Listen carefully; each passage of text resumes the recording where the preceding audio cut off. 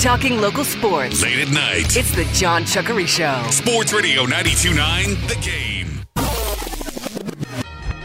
It's time to talk all things Dirty Birds. It's Falcons Flyover.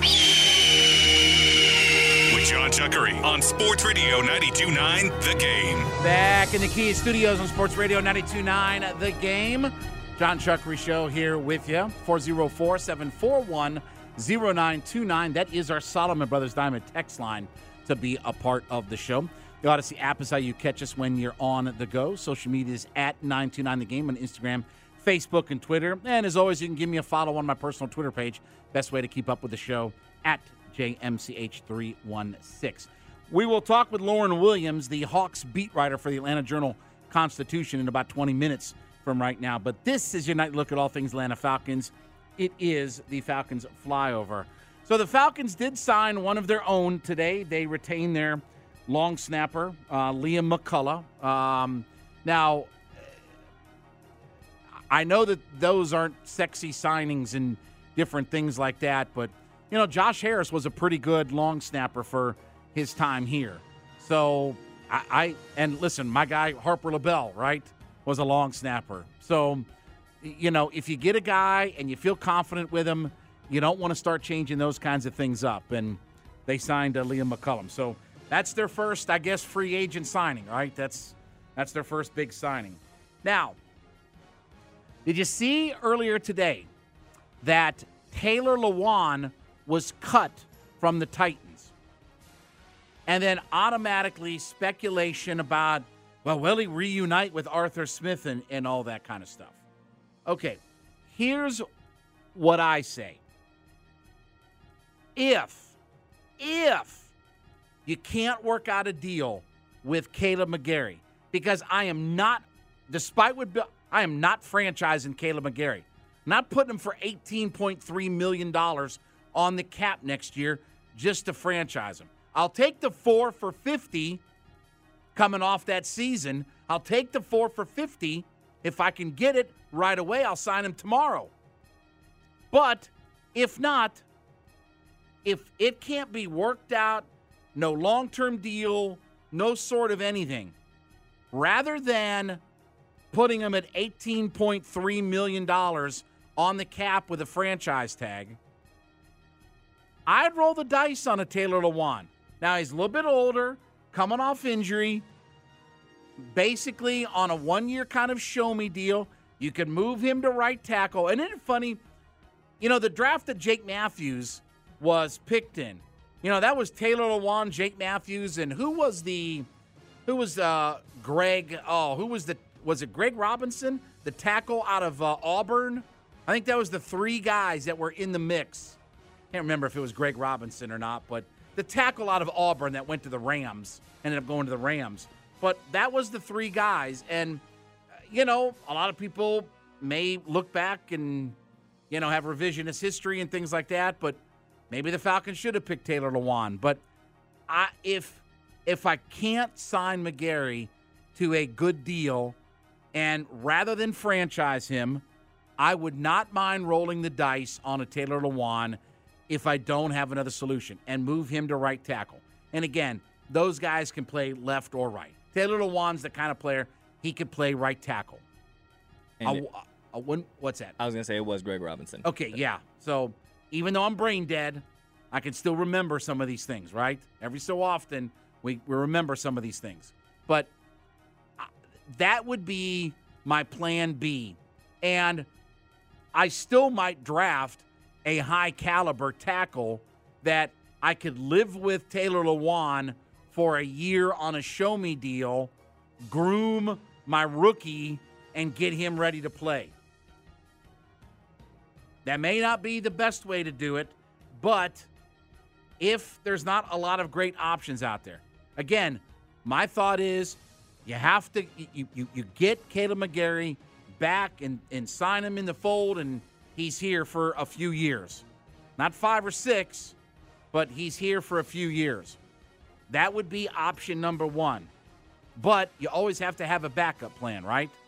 And option number 2 might be a Taylor Lewan, and maybe you still draft, like I said, a first or second round guy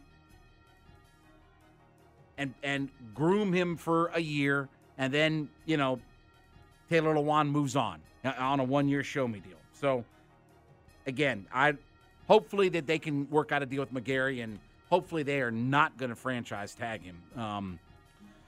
I would not understand any of that.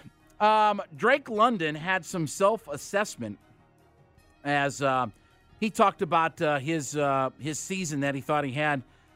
Asked about London's evaluation, he said, decent, ain't nothing more than decent, nothing less than decent.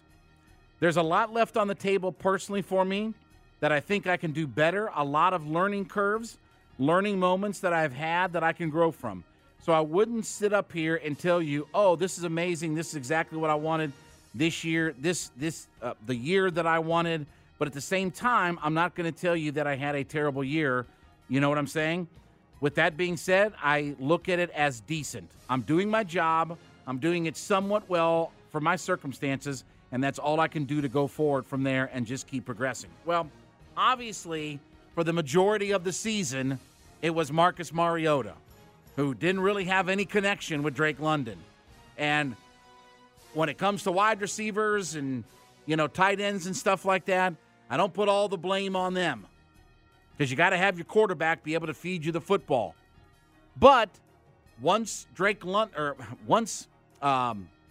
Desmond Ridder took over in the last 4 games, you saw those targets work their way up. You saw more balls go to him. You saw more targets go to him. And it really did become and I even tweeted this out. I was like, wow, they're making a pretty good connection with Desmond Ridder and Drake London. That's becoming a pretty good connection. So if Desmond Ridder is the starting quarterback, and, hopefully that all works itself out, but if he's the starting quarterback this year, hopefully they pick up from what they did at the end of last year. Hopefully that momentum carries into next season, and they have that same chemistry and they're on the same page. Because, look, with all due respect, and I'm saying this with all due respect, if we're taking wide receiver at 8, it needs to be Jamar Chase. I know Joe Burrow and Desmond Ridder aren't necessarily in the same planet, but you better be Jamar Chase. Because I passed up defensive ends, offensive linemen, everybody. I passed up the world to go get a wide receiver. It better be Jamar Chase at that point. And that's not all on London, but there has to be that connection with quarterback and wide receiver. All right, let's do a mock. This is from CBS Sports. Garrett Podell. He's an NFL writer for them. He's got his mock. First pick of the draft, he's got Jalen Carter, Bryce Young, number 2 to Houston, Will Anderson, number 3 to the Cardinals, C.J. Stroud, number 4 to the Colts, Tyree Wilson to the Seahawks at 5. Devin Witherspoon, definitely a guy that has been linked to potentially the Falcons. Really good cover corner out of Illinois. Number 6 to the Lions. Will Levis at 7 to the Oakland Raiders, or whatever they're called now, the El Segundo Raiders, or whatever they're known as now. And then number 8, he's got the Atlanta Falcons taking Miles Murphy, defensive lineman out of Clemson. By the way, too, interesting, he's got Anthony Richardson going 9 to the Carolina Panthers. Brother, sign me up for that. Because I don't think Anthony Richardson is a top 10. I know the upside, and I get all of that. But there's a big learning curve that's associated with Anthony Richardson. So you want to draft Anthony Richardson if you're the Carolina Panthers? Brother, sign me up for all of that. Here's what he says about Murphy. Murphy's one of the youngest prospects in the draft. Turning 21 in January, he's got all the physical gifts required to be a dominant defensive player down the road for the Falcons, for a team that had the second fewest sacks in the NFL last season. So, look, at least it's the right position, so we can put Garrett Podell on the good list, right? We can stick him on the good list, because it's not a guy who stands, 10 yards away from anything. Not Joey Porter Jr. or Devin Witherspoon or one of these guys that stands 10 yards away from where the ball is spotted. So I'm okay with that pick. It's got to be either offensive or defensive line, or C.J. Stroud. Let me put it that way. C.J. Stroud, offensive line or defensive line. If it's anything other than that, then I'm going to be disappointed, because we'll now have gone 3 years in a row without addressing the single biggest solitary need and the thing that is holding this franchise back from getting on track. You better be good at that point of the football on that line of scrimmage. So there you go. Right position, and I don't have a problem with the player. All right, when we get back, we will talk to Lauren Williams. She is the Hawks beat reporter for the Atlanta Journal-Constitution. What she has to say next about the fallout from all of the Nate McMillan stuff. Chuck Reed in the Kia Studios. Sports Radio 92.9 The Game, the Odyssey.com app.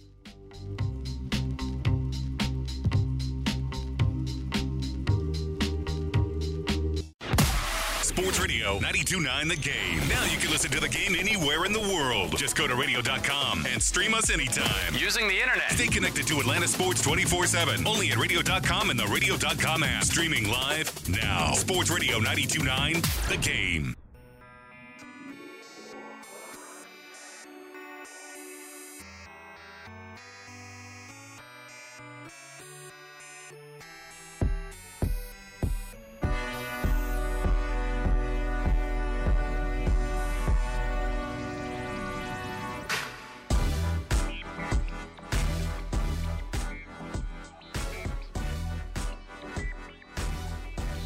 Radio 92.9 The Game. It is the John Chuckery Show, live on this Wednesday evening with you as we continue with the fallout from the Atlanta Hawks firing Nate McMillan. Of course, Landry Fields had his press conference today. He joined our midday show with Andy and Randy earlier on this afternoon as well. So still lots of storylines, and we'll try to figure out as we regroup for Friday night, taking on the Cleveland Cavaliers. Let's head out to the WadeFord.com hotline, Atlanta's Ford dealer. Let's talk to the beat writer for the Atlanta Journal-Constitution, Lauren Williams. She covers the Atlanta Hawks. AJC.com is where you can catch all of her work. You can follow her on her Twitter page, @WilliamsLaurenL. And as always, Lauren, appreciate it. Listen, I know it's been busy and it's been crazy the last couple of days, but listen, you're hanging in there and doing a good job with all of this. Thank you. You know, it's, I would say just like the timing of everything came as a shock. I think we all anticipated that Nate would not be back with the team next season, but I don't think we at all expected that the team would be moving on from him with just 23 games left in the season. Well, here's my first question to you. So I heard the clips from John Collins, DeJounte Murray, Clint Capella. You know, they all spoke to the media today, and they all talked about accountability and they could play better and do this and do that. Okay, then why didn't they do it when Nate McMillan was the coach? Why did they wait until the coach was fired to come out and say these kinds of things? I mean, I think that's the thing that just kind of boggled my mind about why we waited till this moment after he's fired to kind of have some self-reflection or self-accountability. Yeah, I think John Collins kind of, and even Clint Capella said it best. It seemed as though the messaging or the way that he would try to get his message across just wasn't reaching the team. And when you have a coach that has lost the locker room, and I'm not sure how much he can accomplish on the court. And it seemed that he, as a coach, recognized us, especially with all of the reports that mentioned him looking to step away from his role as the head coach of the team, but you know, the team deciding not to accept that resignation. So, of course, you want to see these guys compete when they have the coach that they do have, but Landry Fields acknowledged it as well in his interview with Jeff Schultz in The Athletic a couple of days ago, that they needed a fire lit under their butt, and maybe now it's just a matter of they needed a new voice to kind of get the messaging across. So, to your point, though, if we knew a few weeks ago that he was looking to resign and things like that, if you were just going to fire him 2 or 3 weeks later, why didn't they just accept his resignation at the time? Yeah, and that's what I asked Landry Fields at this morning's press conference, and he said that Nate McMillan never expressed that to him, Landry Fields. He said if he'd been expressing that to other people around the organization, that it's best that I take that question up to Nate. And whenever I have asked Nate McMillan about it, he also denies or dances around the topic of whether or not he was trying to resign. But it's hard to believe that those conversations did not come up, because it's where there's smoke, where there's fire, right? So it's an interesting situation where nobody wants to address whether or not Nate wanted to step down or why the team waited to move on from him now. But it's very odd timing, and now they're just, it seems, focused on getting the guy that they believe will take them to the finals. And as we've seen, Quinn Snyder is at the top of that list. We'll see if they're able to make that happen, especially with how everything has unfolded this season. Hawks beat writer for the Atlanta Journal-Constitution, Lauren Williams, joining us on the WadeFord.com hotline. So what do you think a realistic timetable for finding a new coach is? I mean, I know Landry Fields said on one hand, well, we could hire somebody immediately, but then again he said, well, it could also be summertime. So what do you think is a realistic – I mean, let me put it this way. Is Joe Prunty pretty much going to coach out the rest of this season, do you believe? If I'm a betting woman, and I'm not really much of a gambler, I would say that Joe Prunty finishes out the season. It's hard for me to realistically see them be able to bring in someone unless they're willing to spend big money, which Landry Fields did say in his press conference that, they have the backing of the ownership group to do. But it's just realistically hard for me to believe that they will be able to get that, even if it is Quinn Snyder, who isn't in a head coaching position right now. But you would hope that they'll field as many candidates as possible to find the right person, even though they do have a specific person in mind. And especially with a few of those coaches that were on that list still on teams who are expected to be in the playoffs, it could be a little bit of time before we actually see them make a decision on who will take up the mantle of being the head coach of the Hawks.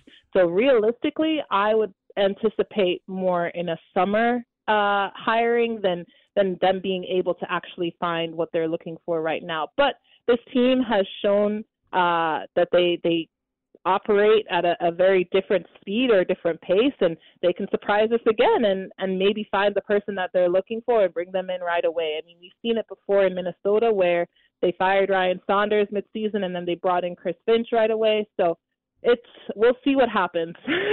But realistically, I think summer is when we see that announcement. Well, and again, I guess with 23 games left and whatever happens in the playoffs, what do you gain or what do you learn by bringing in your head coach now? I guess versus trying to just without bringing him in before free agency or the draft or anything like that. I mean, what do you even gain by bringing in a guy?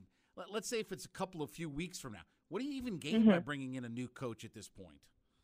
I guess it just gives them the best sense of what this roster is capable of and what direction that they're willing to move in. Granted, they can watch that from wherever they are right now on TV and film and everything like that. But I guess you get boots on the ground and being able to actually make decisions on, okay, I'd like to keep this guy on the roster. I think it's time that we move on from this guy. But the Hawks are in a very unique situation where they still don't have a ton of assets that would make making these trades a little bit easier. But again, we've seen that this organization kind of moves at a different speed or plays by different rules. So again, it just gives whoever they bring in, whichever candidate they bring in, a solid boots on the ground, eyes on the ground idea of what it is needed to make a championship caliber roster, as Landry Fields said a lot today. Hawks beat writer for the Atlanta Journal-Constitution, Lauren Williams, joins us here on the WadeFord.com hotline.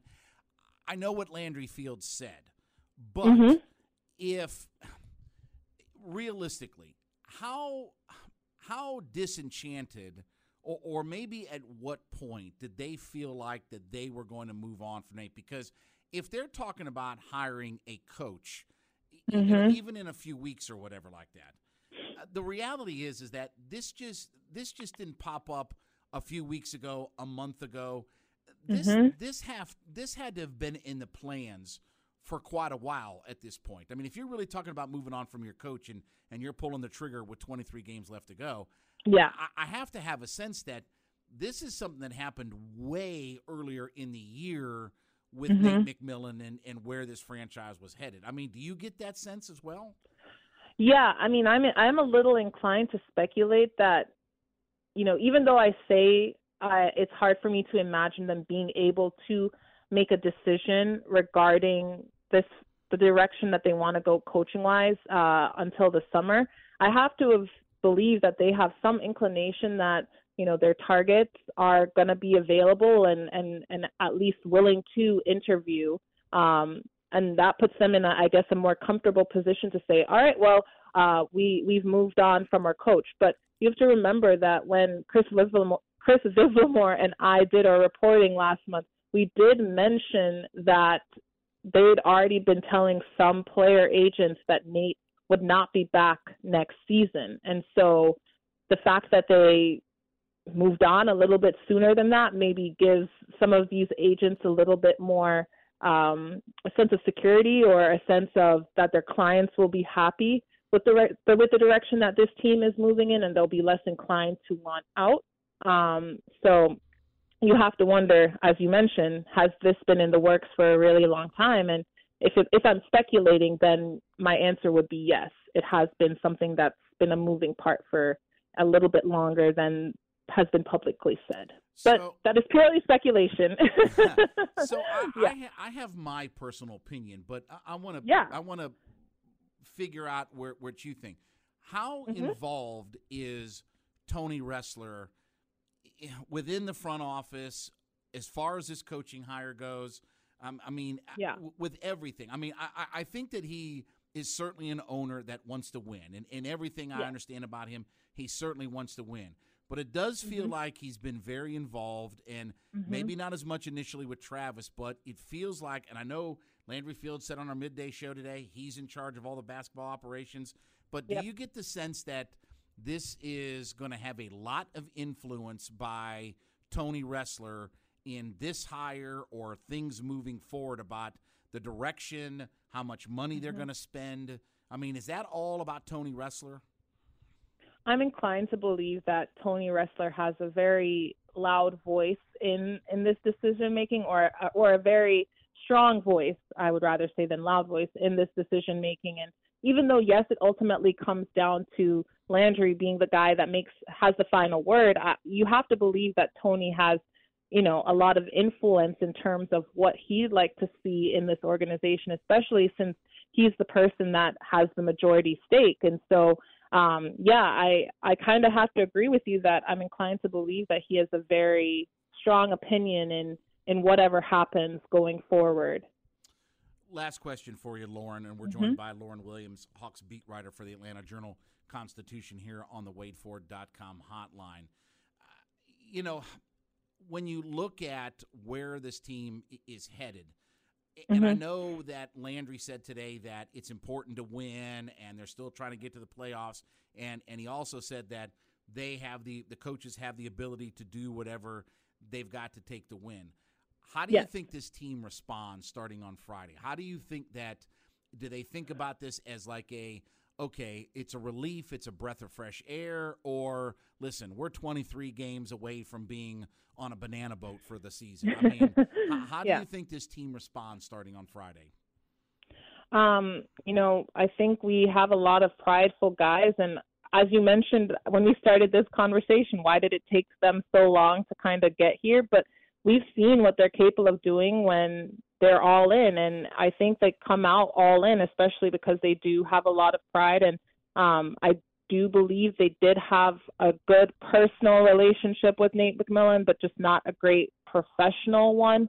And so now that there's a new voice leading the way, I think they come out a lot hungrier, especially since they're coming off of a break. They don't have these tired legs, and this is a moment for them to really start putting the drama of this season behind them and turn the page and have a fresh, quote unquote, start. And even if the season doesn't necessarily end the way that they may want it to, if they can finish out strong, then it carries over into the next one. And I still think that's a positive result. Unfortunately, the drama has, kind of overshadowed everything, and the performance has been, in my opinion, a byproduct of all of the dysfunction that's been happening throughout the organization, not just with the coaching staff, but even in the front office. You can follow her on her Twitter page at WilliamsLaurenL. She is the Hawks beat writer for the Atlanta Journal-Constitution. AJC.com to keep up with all of her work and all of the different things going on with the Atlanta Hawks. Lauren Williams joined us on the WadeFord.com hotline. Lauren, as always, appreciate it. Thanks so much. Yeah. I know it's been busy and crazy, but we've still got a long way to go with this season and everything else surrounding this team. You can only hope it's every way but up, right? Everything, all the way up from here. Absolutely. Oh, man. All right, John Chuckery will be back. Sports Radio 92.9 The Game and the Odyssey.com app.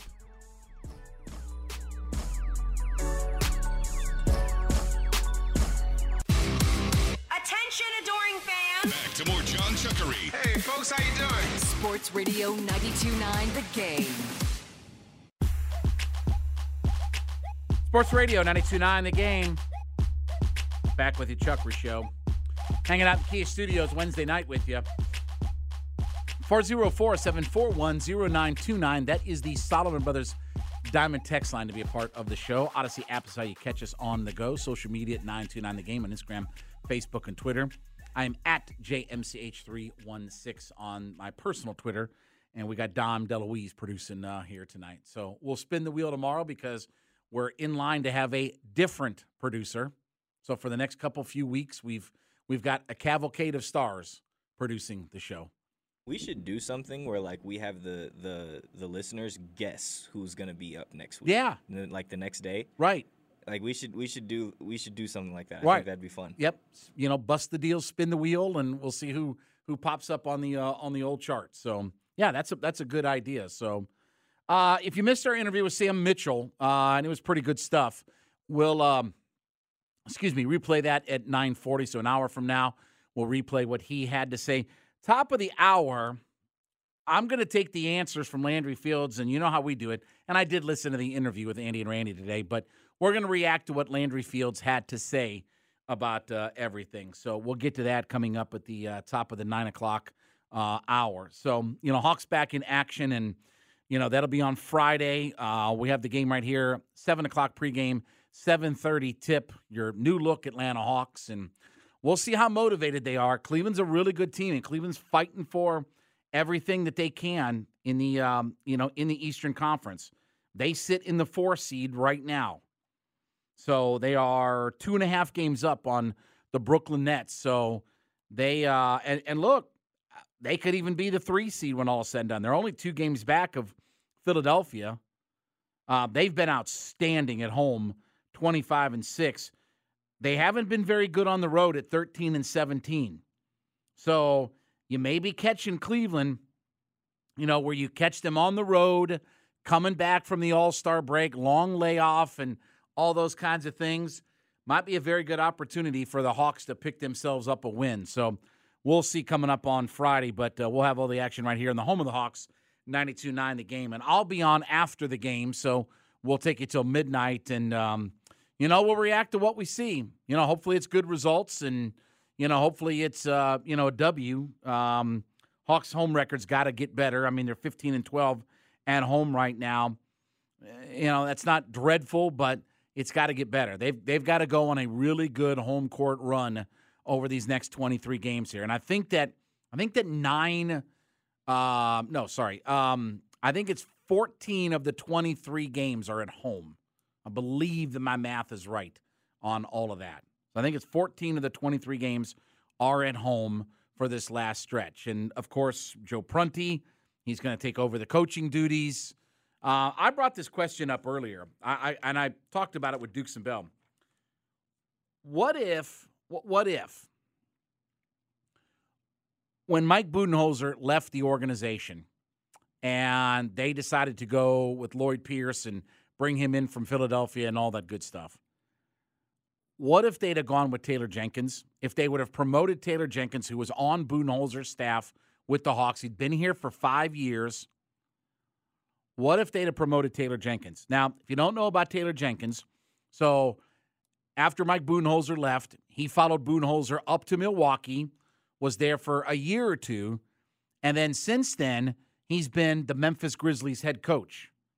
You know, the Memphis Grizzlies, who are 35-22 right now and sitting in number 2 in the Western Conference, and obviously they've got themselves a star player in Ja Morant, and they've been good for a few years now. What if Taylor Jenkins had been promoted to the head coaching job? You know, and look, hindsight's always 20/20, right? Hindsight's always 20/20, but it's just food for thought to think about that. You know, we had a guy here on our staff that has turned out to be a really good coach. Not just Mike Budenholzer, who's now a championship coach, but a guy like Taylor Jenkins who's doing really good things. And by the way, too, their roster is age-wise younger than the Hawks and from an experience level is younger than the Hawks. And right now, he's 38 years old. He could have been here for a long time. Those are those things. I mean, look, woulda, coulda, shouldas. I understand, you know, it's time and place and everything else that goes along with it. But, you know, when you have these guys that are here and they've spent some time here, again, Taylor Jenkins was an assistant with Mike Budenholzer for 5 years. So he knew the organization, he knew the team, knew the staff, knew everybody here. It's not like he was a one-year guy or anything like that. He'd been here for 5 years with Budenholzer. So just food for thought to think about. All right, speaking of food for thought, let's get to something that we call What's Bugging Chuckery. Don't look now, but somebody out there just got Chuckery ticked off. Like that's hard. Don't make me angry. You wouldn't like me when I'm angry. It's time for What's Bugging Chuckery on Sports Radio 92.9 The Game. You know, how many times have I said on this show that college basketball is the sleaziest, most disgusting sport on earth? It makes the IOC and FIFA look like a Mother Teresa-run organization. College basketball is the dirtiest, filthiest, scummiest, grimiest sport on earth. And now you have this whole situation with Alabama and Nate Oates, their coach, not Hall & Oates, but Nate Oates, their coach, O-A-T-S, not O-A-T-E-S. Nate Oates is their coach. And he did, I guess it was a presser yesterday, talking about this whole situation where Brandon Miller took a gun to a teammate. And by the way, there's text messages now about, you know, hey, can you bring me my gun? Text messages now that we know about that Brandon Miller brought the kid this gun and it was used in a murder. Okay? Well, the tone-deaf part of what Nate Oates had to say is the fact of, here's his quote. Well, you know, and it's, I can read it like I'm Leo, right? Well, you know, we knew about that. You know, well, you can't control everything a guy does outside of practice. Well, nobody knew that this was going to happen. You know, college kids are out and about. Brandon, you know, hasn't been in any trouble, nor is he the type of guy that's, you know, trouble in this case, but, you know, just wrong place at the wrong time. I mean, are you kidding me? First off, the idea that these, and I've said this for years on this stage, the idea that these coaches don't know what goes on. They send guys to look over them. You have a finite number of players on your team, right? You send guys to track where they're at, GAs or whatever, student assistants, you know, managers for the team, whatever, that follow up. Well, you know, things just happen, you know. Well, wrong place, wrong time, huh? The kid that was involved in this murder is texting his best player, yeah, can you bring me my gun? This is so tone deaf from this guy. And again, he's in a line that He could potentially win a national championship. He could potentially win the SEC championship. He could potentially win the national championship. They may be the number 1 seed overall in the tournament, in the NCAA tournament. But what have I said for years and years and years? Hell, Rick Pitino just bought some guys, some hookers. This is a guy that's, just, go get my gun and, give him the gun and everything like that. This is the sleaziest sport in the world. And let me tell you, the thing about it is, and this is one of the things, one of the 50 things that has turned me off to college basketball, because it's dirty and filthy. The Roy Williams, the Rick Pitinos, the Jim Boeheim. Have you seen Jim Boeheim lately here? He's all pissy about these the questions that he's getting about, from reporters and stuff like that. And from one of the student reporters for the school newspaper or whatever. Oh, well, I don't think you're very professional. Jim Boeheim's the biggest jackleg in the world. He's the biggest jagoff in the history of two-legged people. Are you kidding me? It's all those things that turn you off to college basketball. Forget the fact that nobody knows who the players are. Nobody stays around anymore. Nobody knows what this guy, that guy, this. Again, I could probably name you every roster in the 1985 season from the Big East. I'd probably name you Georgetown, St. John's, Villanova, Boston College, Pitt. Probably go right down the list of everybody because we knew who they were. Now it's, who are these guys? And now you have Hall and Oates out there, it's Leo. Oh, yeah, it's wrong place, wrong time. Yeah, anything can happen in the short. I'm surprised they didn't say this. Anything can happen in a short series.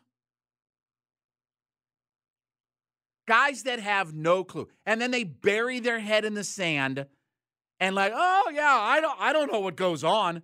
Hey, I don't know what goes on. I don't watch them outside of practice. Yeah, right.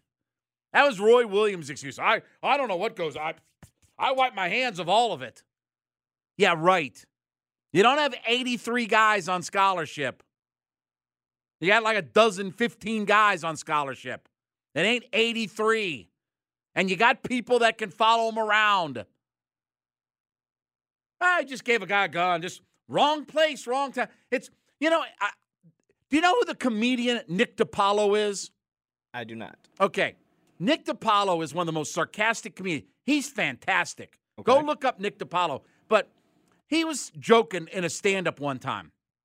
And he was talking about, I was watching the news the other day, and a drive-by, a guy got shot at a gas station in a drive-by shooting. And a friend of his or something like that says, a friend of the guy that got shot or whatever like that, he says, well, he was just in the wrong place at the wrong time. And Nick DiPaolo says, where the F do you go when your gas tank's on E? Chucky, he said, where do you go where the F do you go when your gas tank's on E? Chuck E. Cheese? Wrong place, wrong time. Just one of those things. Cinderella story out of nowhere. Can't really be wrong place, wrong time when you were asked to show up. Yeah, when you got a text message from the guy, hey, can you bring me my gun? Oh, yeah. Oh, yeah, we can do all that. I mean, it's ridiculous, these guys. But there again, this is why college basketball is the filthiest, most disgusting sport on earth.